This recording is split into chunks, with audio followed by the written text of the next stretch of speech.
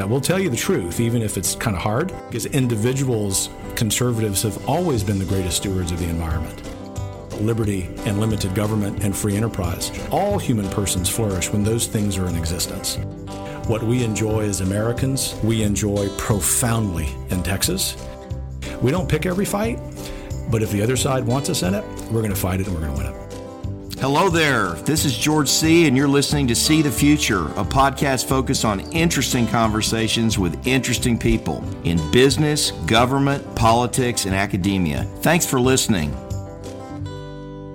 And I'm privileged today to be in the offices of the Texas Public Policy Foundation, a great Texas nonprofit institution that I used to actually serve on the board of, and known many of the people here for very many years, and we are very, very blessed to have Kevin Roberts here today, who's the executive director and leader and inspirer of the Texas Public Policy Foundation from this point forward, and he's been with them for many years, and we're going to talk policy today, and we're going to talk politics, and we're going to talk about TPPF and its mission and how critical it is for the future of Texas.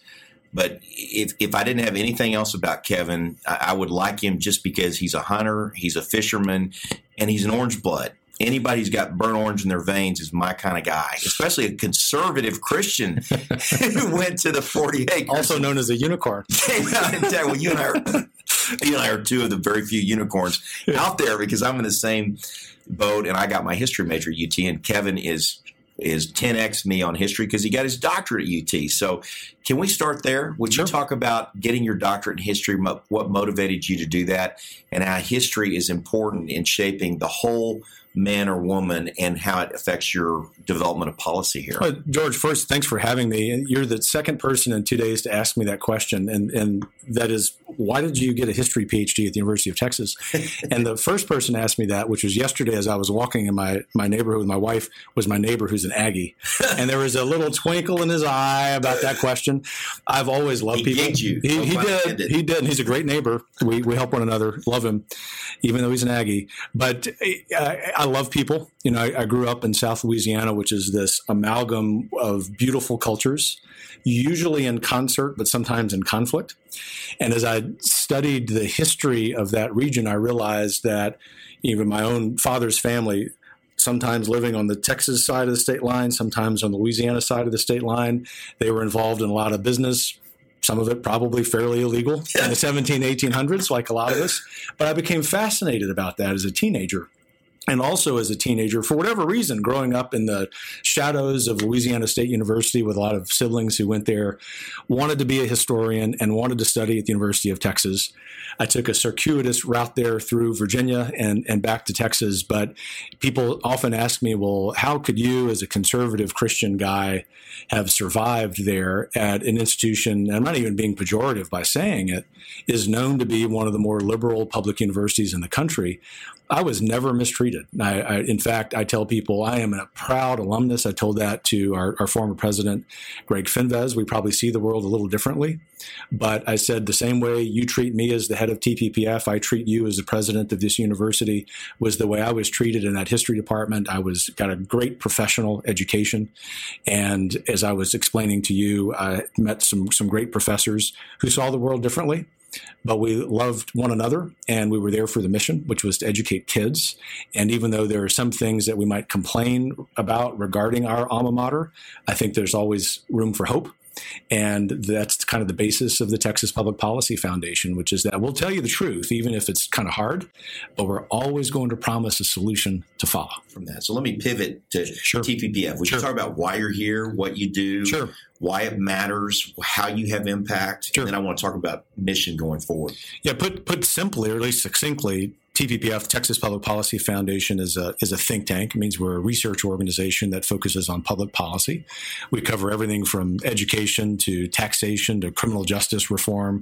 We're distinctive as a right of center public policy group that focuses on criminal justice reform. We do that because what animates our work, even though we're non-sectarian, is a belief in the dignity of the human person. And so we talk often about liberty and limited government and free enterprise. Those are important goals, but they're not goals unto themselves. They're goals to the extent that we know from our research, we know as Texans, that we all flourish, all human persons flourish when those things are in existence. And so what we've tried to do as an organization that's focused on ideas, not campaigns, is keep the focus on the former. Campaigns and elections are crucial, regardless of what your political views are, right? They're crucial. That's not our game. Our game is to make sure that outside of those elections, that the right policies are passed by the Texas legislature. And that's 80% of our work, which is in Texas. But we have recently opened a Washington, D.C. office, which will be up there in perpetuity as it'll be in their perpetuity. And the reason for that is that we believe that one of the problems in D.C. is that there aren't enough people on either side who have a proper understanding of federalism, which is that most decisions need to happen at the state level. But Congress has taken this role of talking about a lot of decisions. They actually make very, very few decisions, which is also historically problematic. But I'm hopeful that the foundation's arrival in D.C. has injected back into Washington a sense that the way you can enjoy life as an American is if your state is making its decision. That is going to mean that places like California and New York are going to make different decisions than Texas. But we ought to celebrate that. That's what this country was founded on. And then let that laboratory of ideas happen. So you go back to the Jefferson-Hamilton debate, sure, which Hamilton won decisively. He did. And to your point, at this point in time, and it's actually ironically epitomized by the Republican president and the Republican Senate today, he won way too big at this point. The federal government is the Leviathan. That's right. And the states have got to recapture some of the purposes and decision-making and priority that they were intended to have from the beginning. No, that's really well said. In fact, it reminds me immediately of Roosevelt, of Teddy Roosevelt, because I think that Hamilton's victory, which was really important in the first 70 or 80 years of the country's history, and I appreciate a lot of what Jefferson said, especially about community, but Hamilton's victory became more resounding the deeper into the 20th century we got. And if we had just sort of stopped that victory, if you will, in the early 1900s, I think the country would be a lot better off. And this is a nonpartisan think tank. We're unabashedly conservative. But I say this to say this is not a partisan comment. This is obviously a bipartisan problem, that both sides have two problems. The first is they want to spend too much money on things that are inefficient and harm people. And the second thing is they don't have the courage to make the decisions that virtuous leaders like Teddy Roosevelt would have had. I couldn't be more thrilled that Teddy Roosevelt has been injected into our Texas conversation. It's all your fault for talking about that statue. I have to say the first real Republican governor in Texas, Bill Clements, it was very, very similar to Teddy Roosevelt in constitution and energy and integrity and drive. And not to get political, I don't want to get political. Sure. Let's just say ideological and say that conservatives should not see 1 inch of environmentalism to the left or desire to buttress the common man and common woman and the hardworking American citizens who are barely scraping by or barely getting along. Just because you're conservative doesn't mean you're only pro-business and you don't care about anybody else. Exactly right. The conservative philosophy, the argument would be, is ideologically superior for the future of the country. And environmentalism and stewardship of the environment, which, not to be religious but goes right back to Genesis, is a sacred trust that can't be forsworn. And you hear on I don't mean to give a monologue here, but I'm nodding my head, George. Keep going. You hear on the left about all the horrors of environmentalism and all this stuff, but the reality is that our, as you well know, our water and our air are 20-25% better now than they were 30 years ago. That's right. And you know from being an outdoorsman yourself that the greatest stewards of the environment are men and women who spend time outdoors. They might be bird watchers, they might be hikers, they might be like we are, hunters and fishermen. I can think about relatives of mine who most people in the world would think are real simple Cajuns. They're the best stewards of the environment. They need no government to tell them that. They need no leftist tree hugger wagging his finger at them, telling them that. They're going to do that, to your point, because they understand that they have inherited this from God, and they want their children and grandchildren and great-grandchildren to benefit in the same way. I think it's really crucial as conservatives, we spend more time talking about that than talking about the interests of the big corporations, which I happen to think almost as much as my leftist friends are evil too. There's quite a bit of evil in there, and not to get into the culture wars, but big corporations. I was trying to get you there. Have completely caved on all the culture wars. That's right. Completely caved over, whereas small business and normal people haven't so much. So, yeah, and back to environmentalism and what the left really is on this particular issue is it's a religion for them. It's not a reasonable, rational dialogue, and so it's completely emotional and irrational on that side, whereas on the more balanced, objective side, there's wonderful things we can do for the environment as a steward, but we don't worship the environment. We take care of it. That's right. We take care of it for future generations. And it's frankly the nature of the meaning of the word conservative, and I mean that in a very exactly a very apolitical sense, right? That the first thing we ought to be conserving is the relationships we have with the people around us, even if they disagree with us politically. We ought to conserve our families. We ought to conserve our communities, our neighborhoods. And we also conserve the environment in which we have the privilege to wake up each day. I think we could spend more time messaging on that as conservatives than we do on some of the free market stuff. And by that, I mean, I love the free market, don't get me wrong, but I think that over the last 30 years especially, we've probably inverted that in a way that's harmful. And you go back to Teddy Roosevelt yet again, who established the National Park Service to preserve the environment and preserve it for future generations, and who was a full-throated capitalist for most of his life, at least, until the end. But he wanted to have there be a fair capitalistic society where oligarchs couldn't crush the little guy in an illegal or unfair way. So he brought in a regulatory system, which has gotten out of control at this point, but was designed to ensure fair play. That's exactly right. So have you heard of Texas 2036? I have. Very familiar with them. Would you comment on TPPF's posture in terms of future planning for the state and what we need to prioritize?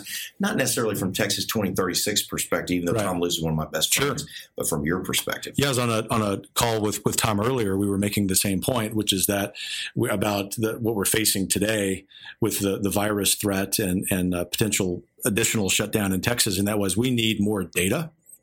But to answer your question, TPPF's posture has become clarified in the last year, posture about the future. We, of course, will always talk about policy, but there's a new initiative we have, which we already had in the works, but we've accelerated over the last month. As we've seen people literally and figuratively tear down this country's history. And that is becoming the Texas Public Policy Foundation, becoming one of those institutions of civil society that preserves what it means to be Texan, what it means to be an American. And we can do that because, as one of our early board members, we're 31 years old. We are, even for people who disagree with us in policy, an organization that looks at the data first. We're an organization that's animated by our love for people, including Texans who might think differently than we do, because this place we know as Texas is so special. I happen to think that as Texas goes, so goes the country. Another way of putting that is what we enjoy as Americans, we enjoy profoundly in Texas. And if we lose that in Texas, we lose America. And even though I'm an optimist, I can say that that is always endangered every single generation unless we water the roots of that tree.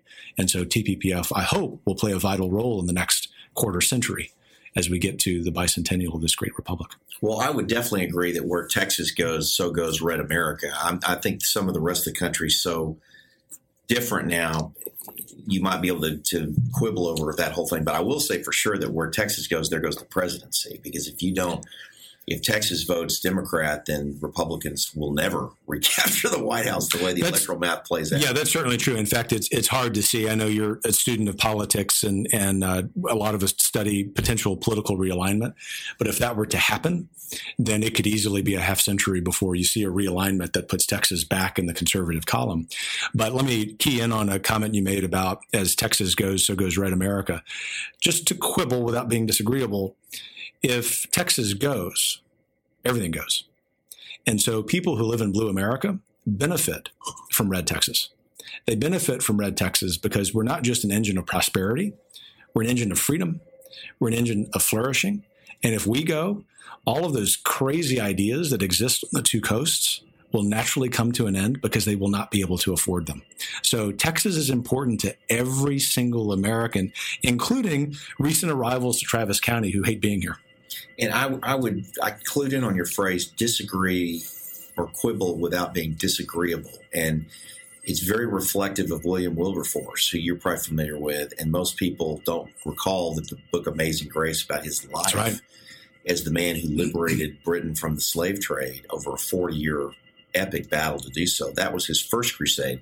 But his second crusade, which you're probably familiar with too, was the Reformation of Manners, so he called it, having civic discourse and debate without being disagreeable and with respecting the other person that you're visiting with. And that's right. We've lost that in this country, and I don't think it's going to get recaptured unless conservatives bring it back up, or we disagree with those on other sides of policy, but we do it in a respectful, kind, polite way. Well, that's exactly right. And, George Wilberforce is one of my heroes. I learned about him when I was becoming a scholar of slavery and, of course, appreciated his heroism, which took some years off his life.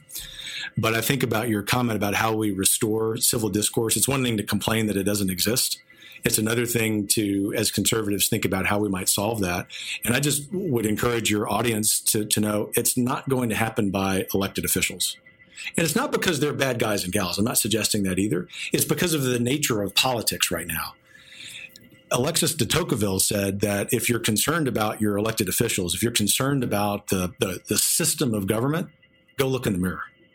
So if audience members are nodding their heads right now saying, yes, we have a lack of civil discourse, it starts with us. It starts with really, it's trite, but getting to know your neighbors, even if they have a different political sign than you do.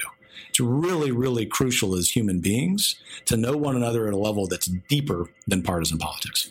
So former Senator Rick Santorum is a really good friend of mine. It's a very good friend of mine, too. His chief of staff, Mark Rogers, is a very good friend of mine. And Mark started a group called the Clapham Circle, patterned after Wilberforce and his allies, to try to influence culture and media because, to your point, politics is reactive to what the culture is dictating. So if you're going to change civility in the culture, you got to start at the grassroots and with the American people and the media that influences that. Would you talk about why you're here, why you do what you do, and how you balance your commitment to the cause with family obligations and personal life? I love that question. I'm here because it's a calling. I believe the Holy Spirit has called me here, and it's a great privilege. And I'm at the Texas Public Policy Foundation in particular because it's a place that I know makes an impact.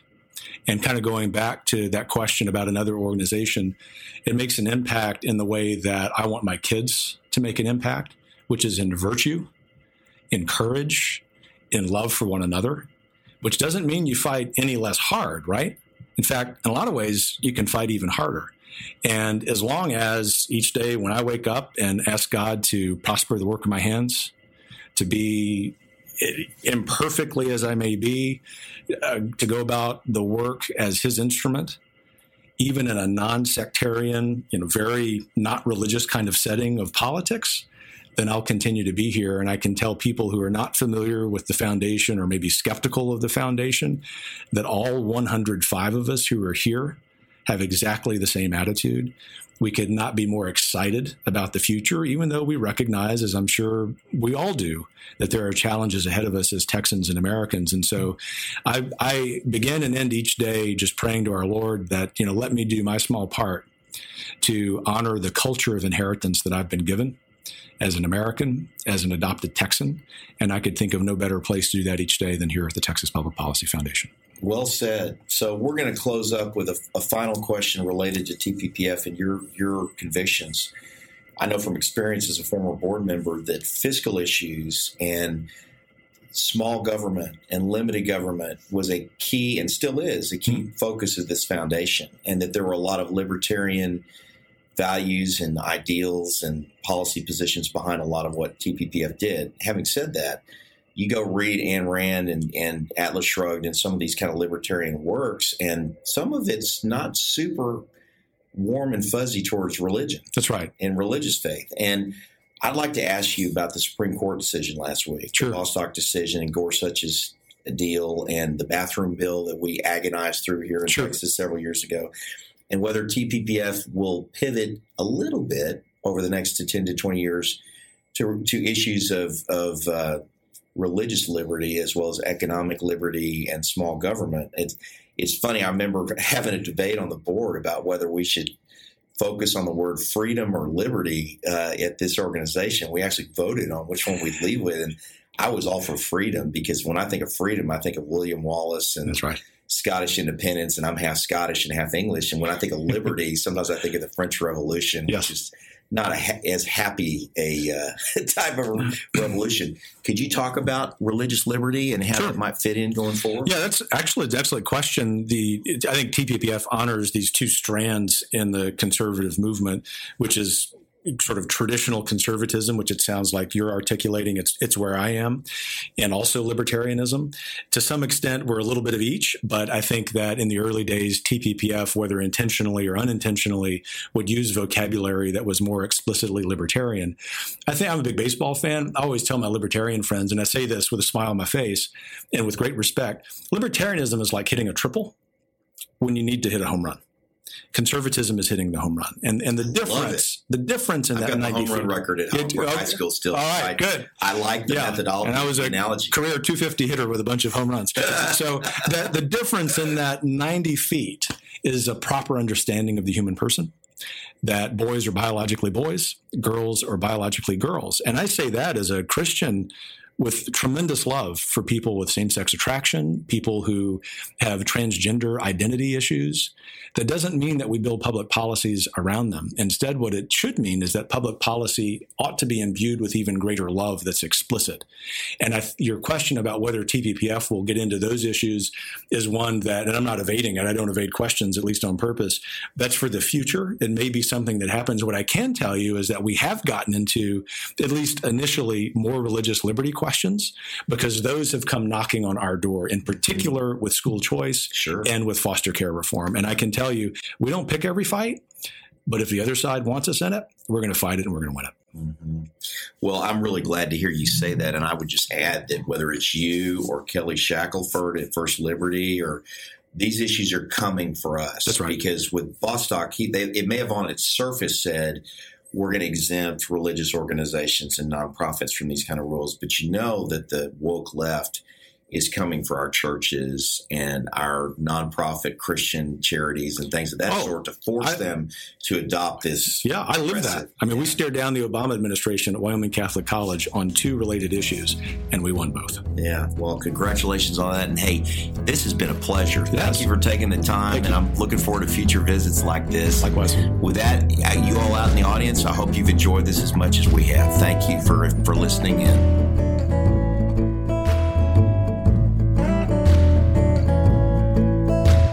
Thanks for listening to See the Future. This is George C., and I'll hope you join us for our future conversations.